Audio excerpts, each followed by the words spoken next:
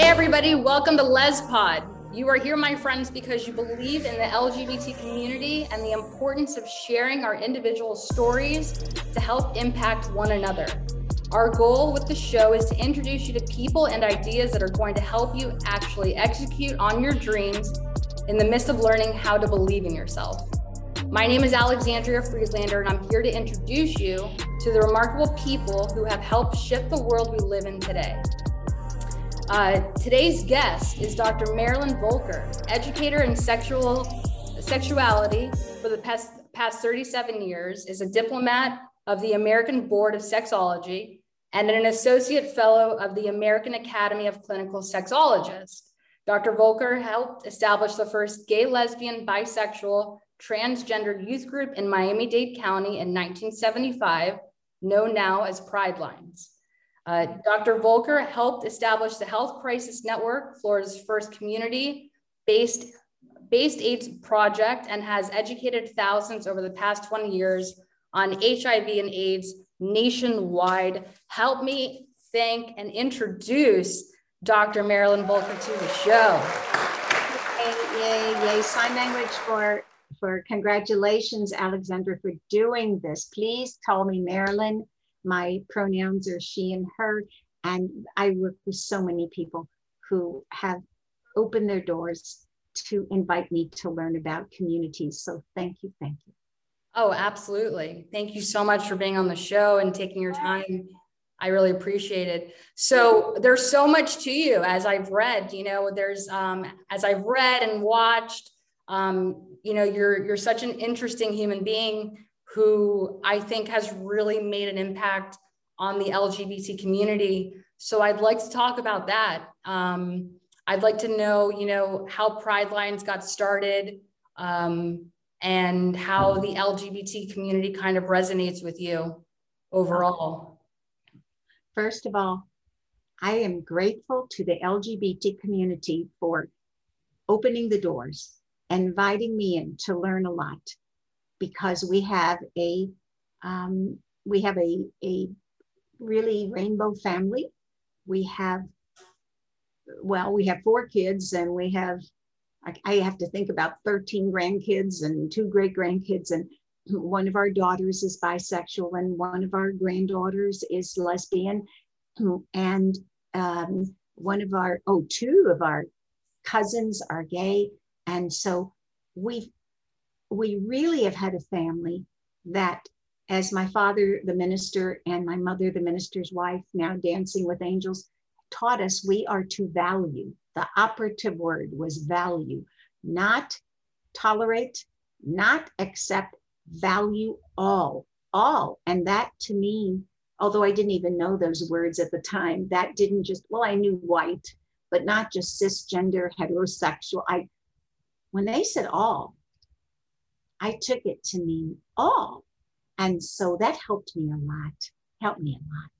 And how did you, when they said that to you when you were a child, how did you decipher the difference between what all meant versus, different color, different gender? As a child, how did you identify what the broad word all meant? And unless they purposely pointed out, be accepting to Black people, to Asian people, to, all Indian people, to all people, how did you figure that out on your own? Well, although they said those words, all of our churches were white. I'd have to say that. And I was expected to date white men and to just be around, and I was around white people, straight people, but I didn't even know the word straight. I'm 75 years old, so we didn't even have words except put down words. So, but when they said we value all, I took it really to mean that. And so I took the goodness of that, but I think when it really came to resonate, the first time I was in junior high, they called it junior high, now they call it middle school. And we were in different places. I was born in Texas, and my father, we were like minister's kids. He had churches all over, and we were in Kentucky and Ohio and wherever. Okay, so, and the first middle school, now we'd say middle school, teacher I had was a Black Muslim. And I was like, wow, I'm sure he saw neophyte on my forehead. And he just said, you're going to help me. And I go, oh, yes, because I knew white people well, you know. But so he introduced me to a whole range of people. And that's when my friends were Puerto Rican, African American, and a gay and lesbian friend. And I was like, wow, this is what we mean by all. And so for me, I think the biggest aha was in middle school of what it really meant to value all. That to me. And so I had great friends that were all in that rainbow as well. I love it. That's beautiful. Thank you for sharing that. So tell me a little bit about how Pride Lines got started. I know that you met up with a group of 4 gentlemen or young boys.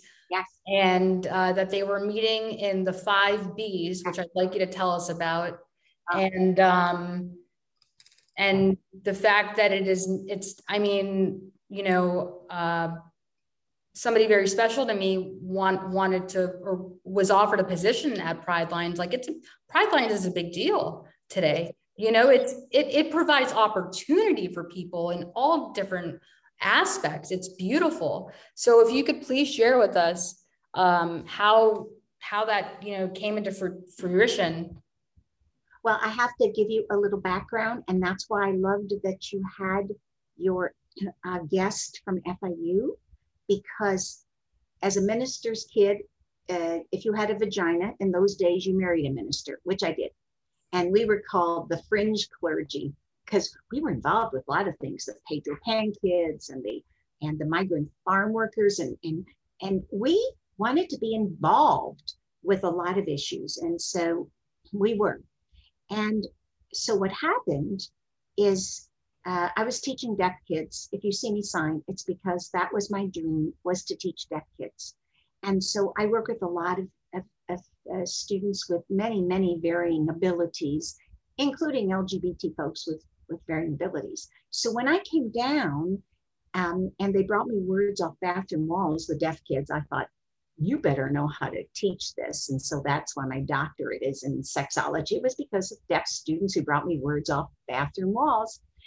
But wow, first jobs to get to Pride Lines is that one of my first jobs, because I have to give credit to the LGBT community, is that it was at FIU.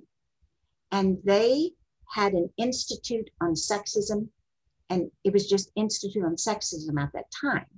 And it was I know because I'm 75, so got a lot of history. And if you had a vagina and you were in high school in those days, this is like going to sound so dumb to people, but if you had a vagina, you couldn't take things like how to take care of your car or shop or auto body, which I always thought was very interesting. And if you had a penis, you couldn't take home ec or cooking. And I'm thinking, but there's so many great guys who are chefs, and never made sense to me. But there were 2 people in the LGBT community who were the head of the Institute on Sexism at FIU. Dr. Tom Piroff, now Dancing with Angels, Doris Stein, whose wife, Margie, now Dancing with Angels, and they started this Institute on Sexism going, no, we have to work on Title IX, and where equity was people can take things. And you know, the biggest fear of this was that if we place a spatula in a person with a penis, or we placed a wrench in a person with a vagina, it would make them gay. And I'm thinking like, whoa, and this is me, because I'm kind of a PIA person. Sometimes I go, oh, if that's it, man, I know who I want to give to wrenches. And if that was the easy way to make somebody gay, whoa, I got a lot of people I'd at least for a month. Anyway, I love it. I know. And so what happened was the fear was they would make them gay. So they asked me if I would be a part and to add the Institute on Sexism and Sexuality. And this was at FIU. And I have to give them credit. And they have the most killer program, Prideline. And also at that point, this was in 1970s, they had the most killer gender program. And Dr. Marvin Dunn, who was a person who was the head of all of these institutes. And I said, well, of course, I'll be happy to. And the community opened itself up. And I have to say, Alexandra, when you are invited, when I was invited to communities that said, come on in, learn about us, and also be a part of us, I was, wow.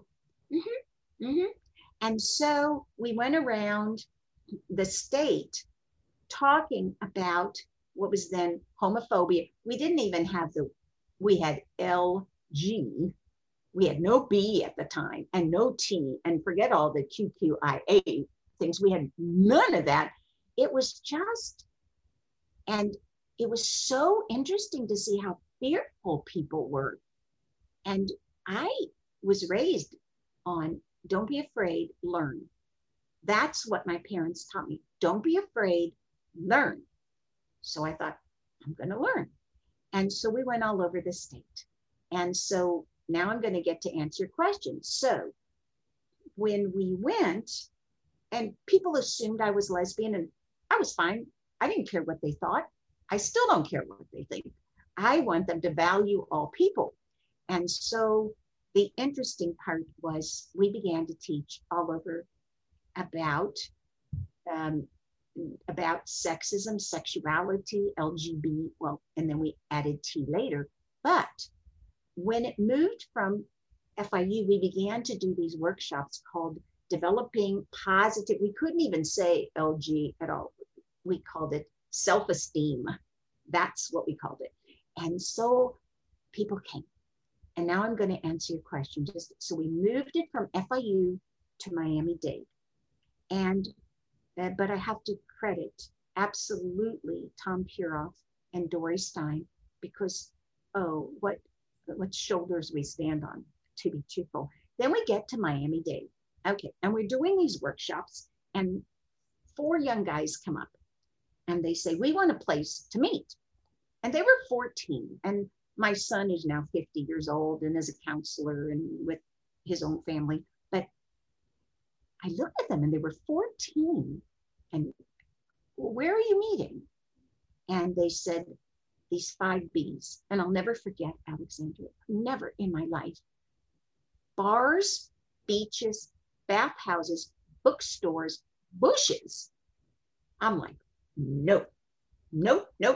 There's something I have called righteous anger. I'm like, oof. And I just marched up to Dr. Eduardo Padron, who was the head at Miami-Dade Wolves. And I go, we have to have a place to meet. We have to have, and it has to be safe, and it has to be called a class so that they don't have to lie to the parents, and we have to bring in role models. So it was these 4 young guys that really started the first of these LGBT groups that now morphed into Pride Lines. It started there at Miami-Dade. And we had so many people, Peter Meyer, I can't even tell you all the people that came in at the time. And people felt safe. And even the guards, of Miami-Dade, they wanted to learn. And so I said, you have to treat everybody respectfully, everybody who comes in. And so they wanted to learn too. And I always found that, Dr. not only Padron, but Dr. Kim Porter, Dr. Irene Lipoff, I can't tell you all the people when you have a dream team that help you. And I would not want my son, I don't care what orientation he is you don't meet in these 5Bs if you're 14. You want a safe place to meet. So that's how and then it morphed into Pride Lines. And of course, we have wonderful people, Victor and LJ, and so many people at Pride Lines that, oh, well, and then, and two nurses, lesbians who started the safe schools. Well, that was Robert Lupo, but started the Yes Institute. And these are all these early times where it's just, what can we do to help for students to feel safe? Right. And I was very privileged to be a part of, and always that as well. But I have to credit those four guys. Oh, for sure. I love it. That's really beautiful. And to know that you're, that you started something out of such extreme passion, you know, that anger, you allowed that anger to motivate you, which was going to be my next question. What motivated you to keep pushing forward in pursuing this in your goals in life when things got tough? Well, I grew up feeling different. And I think that was I grew up as a minister's kid and nobody really wanted to be around me, except I had a key to the church and I had access to communion wine. I have to tell you, this is like funny stories in those days. And like, oh yeah, for a while I was everybody's BFF because I had a key to the church where they could make out and have some communion wine. And my father was always like, who do you think is drinking the communion wine? Sign language. I don't know. But. And how old were you when you were doing that? Oh, it was probably, well, I taught Sunday school. I was in the choir. I had access to, so I was a teenager before they had their own cars, remember, and access to. So that part, I must have been about 14, 15. And I realized everybody loves me. Well, not really. They loved the access to the privacy of the church and the communion wine. So wine, sign language. So the interesting part was I felt different. And nobody really, I wasn't allowed to dance. It was called, oh gosh, I have to, vertical intercourse. I didn't even know what that meant at that time. I know what vertical meant, but really, holy cow. I wasn't allowed to date. And I really felt different. And a lot of people didn't want to, piss off the minister. Okay. But the interesting part was, so I was drawn to students who felt different. And so my friends in middle school, called junior high then, was, okay, an African-American, a Puerto Rican, a later who came out as a gay man, later as somebody who came out as a lesbian, but we didn't have those words. So, but we all felt different and I was drawn to that. So when you ask what my passion is when people feel different. I wanted to teach deaf kids, and so my undergraduate master's degree are in deaf education, special ed, and I work with many LGBT folks who have differences. That's who I'm really was drawn to, because I think I felt that as I could resonate with people who felt different. And then how did you cope? And how did you cope? So that to me is always been is been a sense of, if you value all, how do you walk your talk?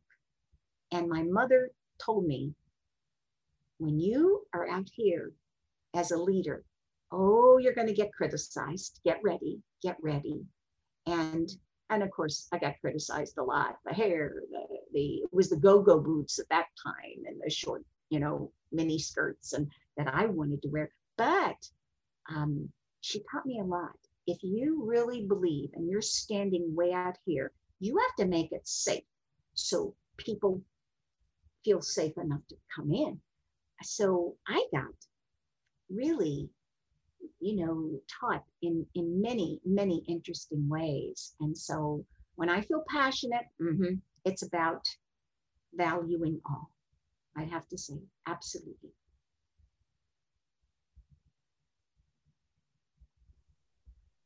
That's amazing. That's amazing. So it sounds like your parents really instilled some beautiful values into your life. What would you say, aside from valuing and accepting all, some other values were?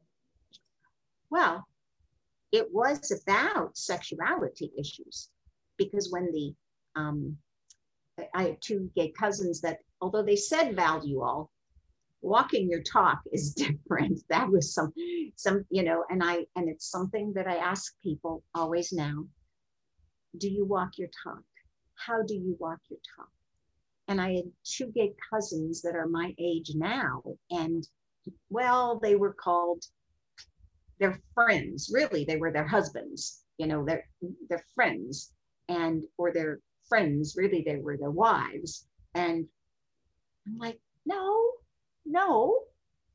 And if you walk your talk, and I was a pain in the ass kid who would ask things logically. I really do. Like, Daddy, if we value all people, how come our church looks so white? How come if we value all, how come I can't date that cute Puerto Rican person? Okay, I am still that pain in the ass kid that will just ask logical questions. And so when the kids brought me, the deaf kids brought me Words Off Bathroom Walls, I thought, and it was a deaf boy, and his name was Brian, and he had beautiful brown skin, BB, Brian, and he brought me 3 words from Bathroom Walls. I had not taken one sexuality class, nothing, 0. Sexuality, gender, this is like in the early 70s, and I thought, and I was embarrassed. I didn't know what to say. And so I said, no, those words are nothing. What were the words? Eat pussy. And yeah. And I am like, one was about dick, something dick. And I was like, when you get embarrassed and you don't know what to say, I go, no, those words are nothing. But he was the same irascible. The word is irascible. He just stood up at my chin level and he signed liar you, because I had told him, and he signed, you say all words mean something. Now what? And that's what I did say. They all meant something. And he goes, now what? And I go, no. But the takeaway was, Alexander, he never brought me another word again. I broke his trust. And that's something that I feel passionate about. How do we break trust of people who can't be themselves, can't say their truth, can't say what's honest for them? And so I thought, oh no, Volker, you have to go and get more training. And that's when I went to San Francisco, back and forth 9 years, to get my doctorate in sexuality. Oh, I met a lot of people. And then when I was at Miami Dade, an endocrinologist, Dr. Nancy Klimas, a social worker, Dr. Bill Kipp, they said something big's going to happen, Marilyn, and you're an educator and we want you involved. And I'm always like, I want to learn. Okay. And that was the beginning of the first HIV program. And I'm going to say this, Alexander, I saw more acts of kindness from the LGBT community to non-LGBT community in those days than I ever saw in reverse, ever. I saw people walk their talk, and I really saw, wow, how people would discriminate if they were LGBT or they had HIV. And Dr. Sally Dodds, there were so many lesbian and gay men who were so demonstrating acts of kindness and helping to people to learn.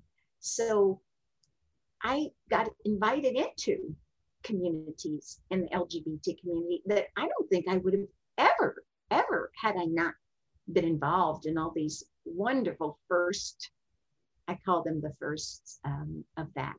But I also got to meet, holy cow, so many wonderful people. My favorite lesbians in the world, now Dancing with Angels, Del Martin and Phyllis Lyon. They were in San Francisco, and they started the first lesbian support group there. And I was like, wow, I want to know. And so, of course, we all got invited in, and they were together for so many years. And I was so blessed to be invited in. And that's really how I got to know so many people in the community as well. That's really beautiful. I like that you touched on and that you shared that story about trust. You know, I feel as if that's something that still is lacking within the community. I can only, really speak for more of the lesbian community because that's what I usually identify as. Yes. And I feel that it's hard for people to be themselves or post stuff on social media without feeling like they're not going to get enough likes or comments. And I'm guilty of feeling that same way, of being, of wanting to be vulnerable, but being fearful of the judgment that comes with it. So do you have any advice for our community as to how, to be more of themselves without the fear of judgment of others? Because at the end of the day, I feel that it's very human of us to want to crave that acceptance, that validation from others. And to rewire ourselves to not pay attention to that is extremely difficult. So what advice or insight do you have to people who are scared to be themselves, people that are scared to go to events alone, people that are scared to talk to people at parties and events and only stick with their own little clique? You're not going to evolve that way. You're not going to meet the people that are probably meant to really impact your life that way. So what advice do you give to us as someone who's probably worked on themselves a lot? I'm 36. You've got some time on me, lots of life exploration. What do you suggest? When I've learned from people, first of all, self-esteem is really important. Pretending to be something you're not takes so much energy. Absolutely, so much energy. And there's only one of you, so you be you. Everybody else is taken. I think it's Dr. Seuss or somebody like that. But that to me is important for every child to grow up to learn, because I dealt also with people with a lot of differences, that I saw how people felt when they were different. I don't care if they had a visual impairment or they couldn't hear, or what we called autism, now we call neurologic differences. We didn't even have words like gender queer and those queer. You didn't even call people queer. That was like a put down word when I was growing up. And it was taken back with pride. And that part, even words, how you identify, what messages you tell yourself, and also the communities of people. Who are your sheroes and heroes? Who are they? And oh my gosh, because I was telling you about Del Martin and Phyllis Lyon. I mean, they to me were like, how did you ever develop this first lesbian group? And that was when I met them in the 70s. they were doing this in the 50s. And I'm like, holy cow, that is so brave. And so what groups that you want to be around, and what are your resources, and about safety too. And how do you address any kind of criticism or attacks? Ugh. And that was true. I have these cards. It early on, it says, "You're from the devil." And they, because I taught about sexuality, and I thought, not really. No, I'm from Goddess, God, and light, and now HP, higher power. If you're in recovery, I call it Harry Potter. And okay, so no, no. However, if you grow up and you don't get that reassurance, then you have to put yourself into, not, if it's not family of origin, then family of choice. And so who do you get that, and who are your resources? And to keep working on that as well. So yay, you're giving a lot of people that, your hope, and that part is so amazing. I also have to thank, when I went to the first LGBT parade in the 70s, they had a gay man who, in my mind, was more like a drag queen. I'm not against drag queens. I know many, but okay. And then there was no woman. And I'm going, well, where's the lesbian? And they said, there's nobody. Marilyn, would you be the honorary lesbian? I go, okay, but I would want somebody who really identified. And because I don't have to say, hi, I'm Marilyn, I'm cisgender, and my pronouns are she and her. I know we do that now. And I'm, straight. And I got privilege because I'm white. Okay. I don't have to do all that. And I'm thinking, oh my gosh, because in Miami, we have this wonderful, what I like about Miami and Florida is all these communities. And so I got to be the honorary lesbian in one of the parades, and we're like, wow. And they said, well, what will your husband think? What will your mother or father? And I said, they would know I value all people. And that was what I just always said. And so I had this big privilege. And now, of course, there's lots of LGBT folks in the parades. And then I got to be a part of the, going and speaking to the Aqua Foundation. And there were many lesbian groups, and the first lesbian mom groups in one of our churches in the community is like, yes, you need to be visible. So it gives people that message about that. So if you ever want to have Vicki Braille on, a social worker, mama, and oh my gosh, there's so many sheroes that I so admire. I so admire because they were I call them the front runners of that. So I got to be a part of many, many groups.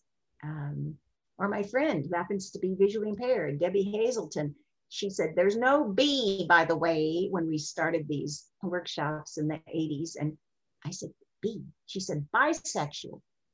Right, you are right. And so then we added the B on. And then, because we didn't have all the computers then. And so I would go up to Provincetown for about 20 years. And that were those were individuals who identified, they'd now say transgender or gender queer, but and now they're seniors.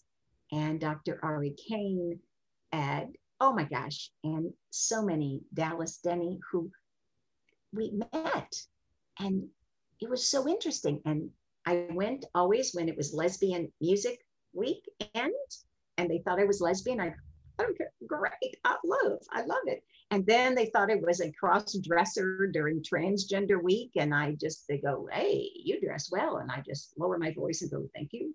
And then, and there were the gay guys in recovery that kind of closed it down in October. And I didn't quite pull off being a gay guy in recovery, but they made me an honorary gay guy. And I am so grateful to the community. I can't tell you. I cannot tell you how I am. So. Wow, that is so cool. You've experienced a lot.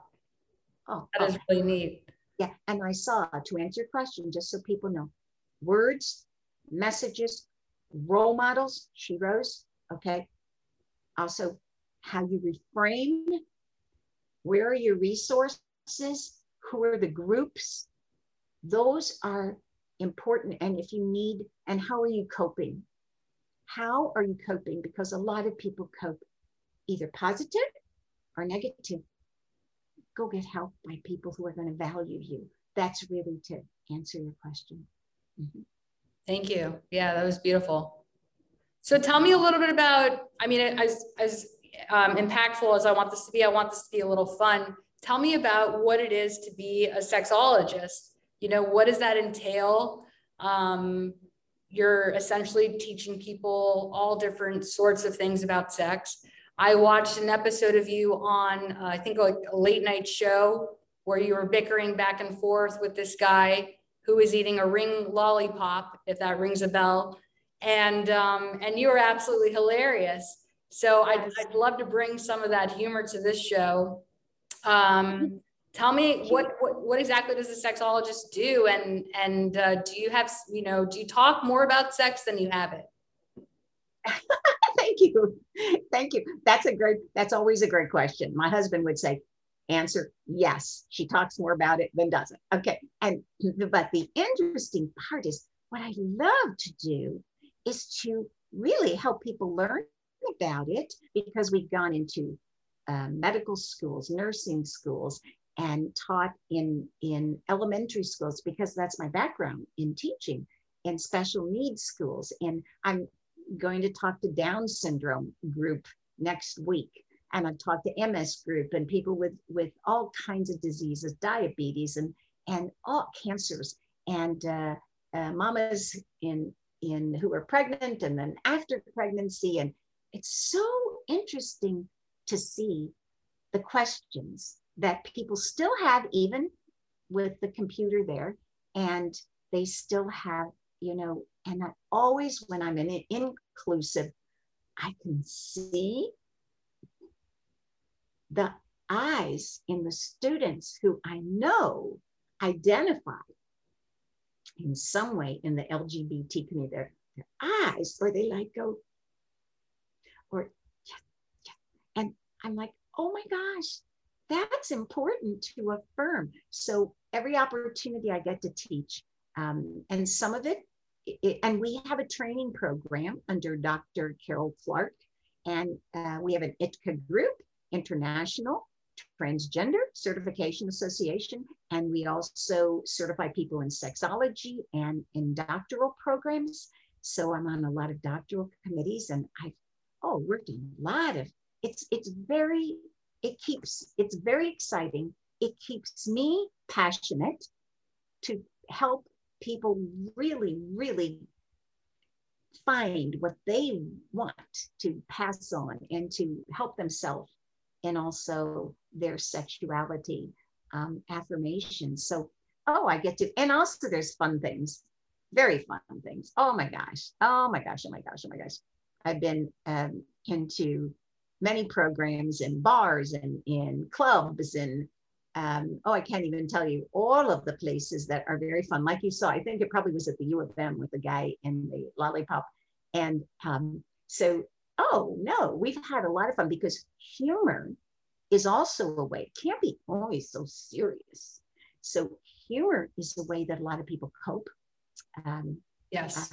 And how you present it can be I call it infotainment. That's how I like to present. It's information and entertaining, and you gotta have that as well. I've also taught in the military, with people who are in deployment, and certainly there are LGBT folks in the military, no matter anybody who would like to deny or not deny in politics, but for sure. And then when they come back, and it was actually a lesbian nurse in one of my classes, and I always like the students to do projects they believe in. Don't write a boring paper. I will sign language boring, a hole in your nose. I don't want that. I want you to believe in something. Start something. You don't even have to finish it in class. Just do it. Start and be a part of it. And she was an Army nurse. And she said, you know, when the military folks go, we need to be helping them in relationships, and we want to be inclusive. She happened to be a lesbian, and we want to be inclusive. And I go, I'm in. That's great. And so even though I'm probably the biggest pacifist person, here I am with a lot of military folks. And so upbooting your relationships, and when they come back, rebooting. And we had all kinds of images. We're very inclusive. And at first I got like questioned about how many people are straight or gay. And I go, I don't know. I don't know. Do you want me to ask you about your personal sex life? But they were fine. They were really fine. And it was because of this Army nurse who's now retired with her wife. And so that really, you can see how people start things. And I like to be a part of starting things and then letting them take over and see what happens, like with the safe schools. Dee Palazzo now, Robert Lupo started safe schools, happens to be a gay man. Dee happens to be a lesbian who goes around now where a lot of us got banned. Oh, there's stories being banned. And I'll tell you about I was making a presentation about it was about HIV. And it was about a young teenager who got HIV from a dentist very early on, a number, not just she, but a number, because there was horrific stories at the beginning. And we had people meet in our houses because nobody wanted them to meet, or in certain churches or synagogues, there were certain ones that would. And people didn't want their kids to play with our kids because we worked with people with HIV. And so the interesting part of it is that I was in the school system, and it was in Northern Florida, and now they're open. One of our sons is a counselor up there. Now they're much more open, but Dee Palazzo, you must have her on the show because she will tell you about the safe schools. But so here was the mother against drunk driving, great. And here was a doctor talking about STDs, great. And here was me talking about sexuality and HIV. And the first question from this whole group of students is, can you get that virus from oral sex? Well, that's a very common question. And I was going to talk about oral sex. They go, Muff, that's it. Muff, we're going to end this show. And I can't tell you how many, and I'm going like, that's a very important question. Nope, end the show. But what happened, and they didn't have computers, but they had some cell phones or old school phones. I was banned to go to the next school, but they sent students over because, students talk to one another. And they sat down on the grass and said, what should we be telling our teammates and our school, students? And I go, ask questions. I'll tell you what I know. But now, if you have Dee on, there's a lot more openness. So you have to be ready if you stand out here to be criticized, to be banned. That's why you have a dream team. And I was so grateful that I had a mama who said, when you believe in what you believe, get ready. Not everybody is going to like you. And she was a feminist in her own right. I'm going to brag about my mom for a little bit, Dancing with Angels. I mean, she was born in the 1900s. And if you see women's history, that's why I want you to see women's history, lesbian history. Oh my gosh. Island of Lesbos, 612 BC. We would have been all called lesbian. I just think that's great. When I tell that story and people are like, well, yeah, American, Lesbos, lesbian. And then there was, I'll get back to my mother. Then there was a woman, her name was Sappho. And she was married to a guy because in those days, Island of Lesbos, 612 BC. I mean, how many lesbians were out? Okay, how many people were out? So the interesting part is she wrote poetry to women. And if you ever read the poetry of Sappho, yeah, it's going to arouse. It's going to arouse women. It's going to get them aroused. And okay. So, check it out, ladies. Check it out. Yes. And Sappho, and so from then, it's why lesbians took on that name, and because she was put down, but took it on with pride. Sign language for lesbian, sign language for lunch. Don't get those confused. Breakfast, dinner, lunch, lesbian. Oh, I can't tell you all the mistakes I made with that one. All right, in ordering lunch. One of the time I ordered lesbian, and one of the women who knew this goes, "Are you sure that's what you want?" And I go, "Whatever I ordered, bring it on." And you got to have a sense of humor. So my mother was a woman who was an early, and when she was in the churches, they had the men sit on one side and the women on, and she went, "Oh, no, people can sit wherever they want to sit." I mean, she was a early feminist without even knowing that word. And then they only had men soloists on the radio. Radio was big in those days. It was in Texas where I was born. And she said, oh no, if you're given a gift, you need to be able to share your gift. And she was the first women soloist on one of those radio shows. And I'm like, you are a feminist and you are like paving the way for me for sure. But I saw so many wonderful sheroes, and one of them was my mama. That's amazing. Oh yeah. Wow, what an inspiration. So do you have any advice or suggestions as to what would be a healthy sex life for a couple or for an individual that's by themselves when it comes to masturbation? Oh, masturbation. Well, masturbation, babies masturbate, and they can even have an orgasm, because an orgasm, this is sign language for scared right here. And if you put it down by your genitals, it's sign language for orgasm. So be careful where you put your hands. Okay, I know sign language. That's American Sign Language, by the way, because they're different sign languages. This is the only international sign. I love you. Yeah. And so the interesting part is that when you think about people, so get me back on track. You were asking me about, get me back on track, because I so basically what is considered a good sex life for somebody who is single, and then what is a good sex life for a couple? Like how many times should you be having sex a week? Well, you know, it's so interesting because first of all, babies masturbate. They can have an orgasm. That's what I was on, but their brain doesn't sexualize it because orgasm is a muscle contraction caused by your autonomic nervous system. This is all medical. You know, you burp, you cough, you sneeze, you pass gas, whoops. Okay, autonomic nervous system. Okay, but when you're in puberty, that's when you really can begin to, whoa.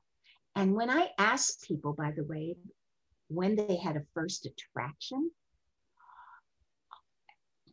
if somebody is straight and they said, oh, when I was in kindergarten or first grade, I had this crush on the opposite sex, nobody goes, no. But gay and lesbian people can have absolutely a same-sex crush, and then they realize what that is. I was just talking to someone today, and she said, you know, I never realized, because my mother said, well, you could have same-sex friends. But she said, I'm realizing, oh no, this was somebody, big crush, not friends, some big crush. And so she said she would masturbate thinking of that young person. Okay. And so that part is, masturbation is very normal. Most people do it, not always, but hopefully in private. Okay. But once you learn about your orgasm, that's important for you to know about. because then you can pass it on, what you know, to someone else you're in a relationship with.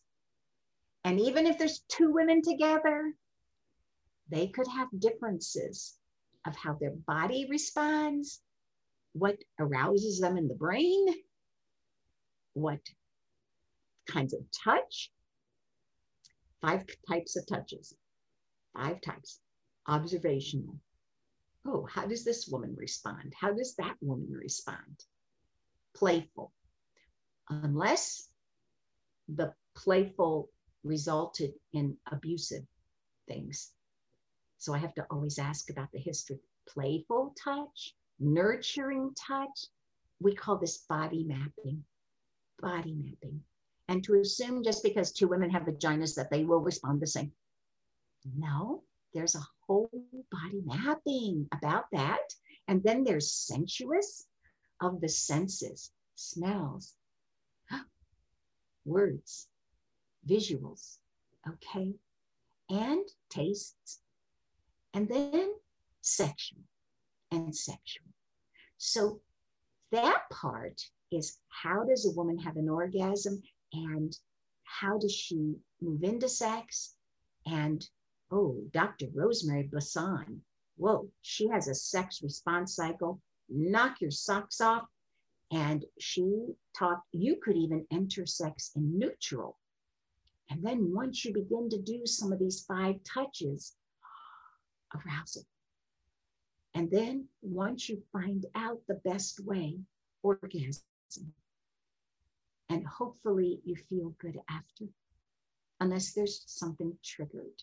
And so I always ask about if anything bad happened to you, physically, emotionally, sexually, because I wouldn't want you to get triggered, okay? And so that part, I love working with people. I have a private practice, and so I love working with individuals and couples. And I like to ask to be very honorable, to see, and I want them to enjoy sex, for Pete's sake. Yes, sex. I think sex is very important. I think sex is very important, and it should be enjoyed, and not something that we should be ashamed to discuss. So no. So to go on the second question, what would you say is a realistic and comfortable amount of times to have sex with your partner per week? What would be considered a healthy relationship when it comes to the sexual aspect that you specialize in? Well, I would say it's related to the other 7 types of intimacy. There's 8 types of intimacy, only 1 is sex. Okay, if a woman wants to just meet another woman, have sex, bye. Okay, that's fine. That's fine. I'm not against it. Happy hookups, that's fine. I'm okay. But that part is how about the affection in the relationship? Because that can get, want to be close. Affection, social. What do we want to do together socially? I know COVID has been there, but what do we want to do socially? Who do we want to hang out with? Who do we enjoy? Where do we enjoy? Okay. I was working with a couple and they said, we just like nature. We just like to go on trips in our camper. And I go, great. And they feel close together. Okay. Affection, social, emotional. Can they tell their feelings? How do they communicate? That's very, very important. A lot of people say, well, women can communicate with women. And I go, depends on the background, depends on messages they got about communication and who do they trust. And so we got affection, social, emotional. Then we have intellectual. Oh, there are some women who've said to me, you got to get me between the ears before you get me between the legs, intellectual. And then we have a physical, which is not sex. It's doing things together. So I was working with a woman, she goes, I love kayaking. I belong to a kayaking group. And that's where okay, physical.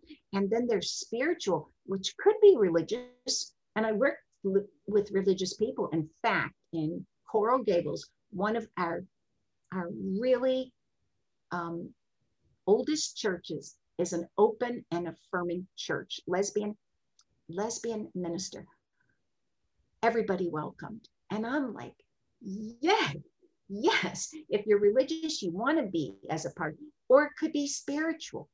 And then there is aesthetic, which is not about your butt. The teenagers call it the ass thing. It's sharing something beautiful, art, music, whatever. And then there's the sex part. So when you ask me, a lot of people can have sex, but not so much of the other 7 intimacies. It's called a depth of intimacy. And other people can have such a depth, and yet they may or may not have the same amount. So I always like to check with these 8 types of intimacy, and I can send them to you if you want to post this on whatever you have, so that your listeners can check it out for sure. Yes, absolutely. That would be great. Thank you for sharing that. Oh, sure. I just have a really important question. Is it true that you carry condoms around with you everywhere you go? Yes, I do. And you should have seen me go through TSA. Oh gosh, that's like, I do, because people have asked me, and you got to like, no, well, I want to show you. This is a glove, goes on your hand. This is a condom, goes on a man's penis. This is a woman's condom. This is a dental dam, which, by the way, didn't have such a great following. The dental dam, if one wanted to do protected, who even talks like this, Alexandra? Cunnilingus. Nobody would even say, hey, babe, would you like to cunnilingus? Nobody talks like that. But they weren't such a hot thing. I was always asking women, could you like put this dental dam in some hot underwear? You could make money. Then you don't have to hold it, or it will fold over, you know. So I'm still waiting for that to happen. Very smart idea. Oh, yeah. But yes, I do.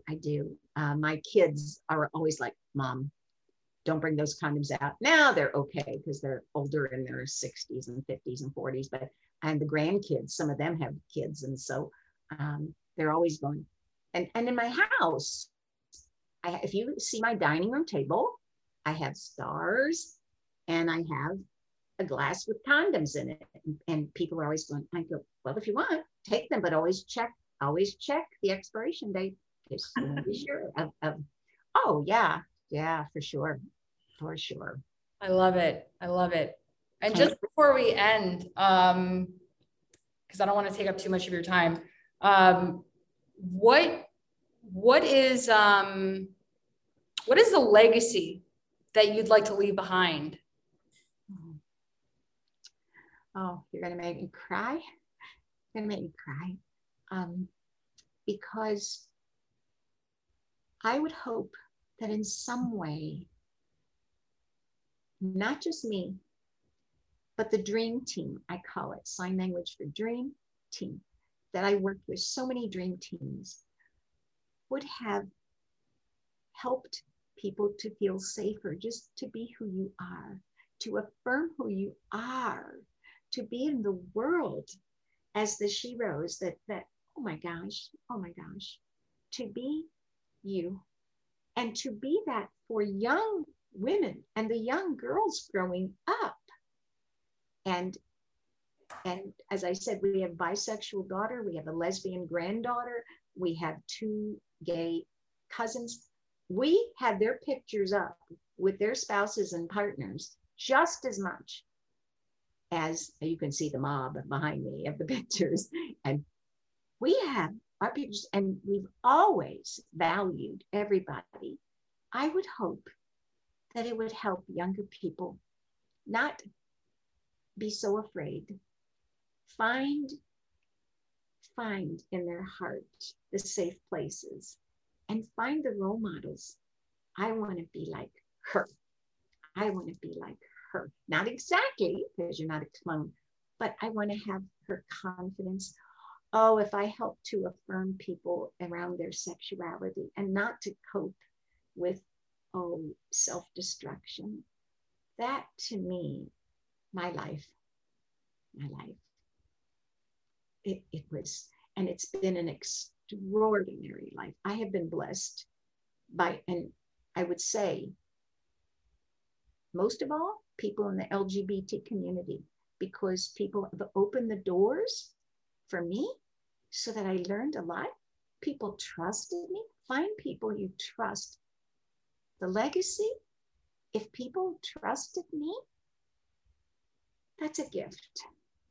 That's a gift for sure. And our family, that's a gift. So I would be so grateful about that. And I would want next generations to keep it going. Keep it going. And I trust that. Keep it going. Absolutely. Absolutely. And by the way, all these new words, genderqueer, and which I'm not against, those are going to be old school to my great grandchildren. They're going to come up with new words, and I hope I'm around to hear those new words, because every generation has those new words. So, and I'm really grateful for all of you who are visible. I want to thank you. Your visibility helps so many young lesbians. I can't even tell you, so many young, all the people that you have on your show, so many people who are gender variant or gender queer, whatever words they use, you're making it so visible for them. So this is sign language for them. Thank you. Thank you. And I would want everybody to be safe. This is sign for safe, safe with the S, physically, emotionally, and sexually. I hope everybody enjoys sex, whatever. That for sure. And find somebody. Now, some people want to be single, absolutely. And some people want to be coupled. I just want to also say a word about my husband and I decided we weren't going to get married right away because our daughter, one of our 4, and our granddaughter, one of our 13, didn't get choice. And we decided we wouldn't take privilege until we saw that they could get choice.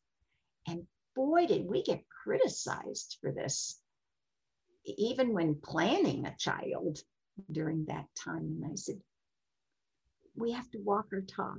That would be very hypocritical. So this part, what you're working on, what you're helping, is for people to have that choice and to see those role models. Thank you. You're a star. Sign language for a star. Thank you so much. You're a star. Thank you so much for being on the show. You're an incredible woman, incredible human being. And I'm just so utterly grateful for the opportunity to get to know you better. So thank you.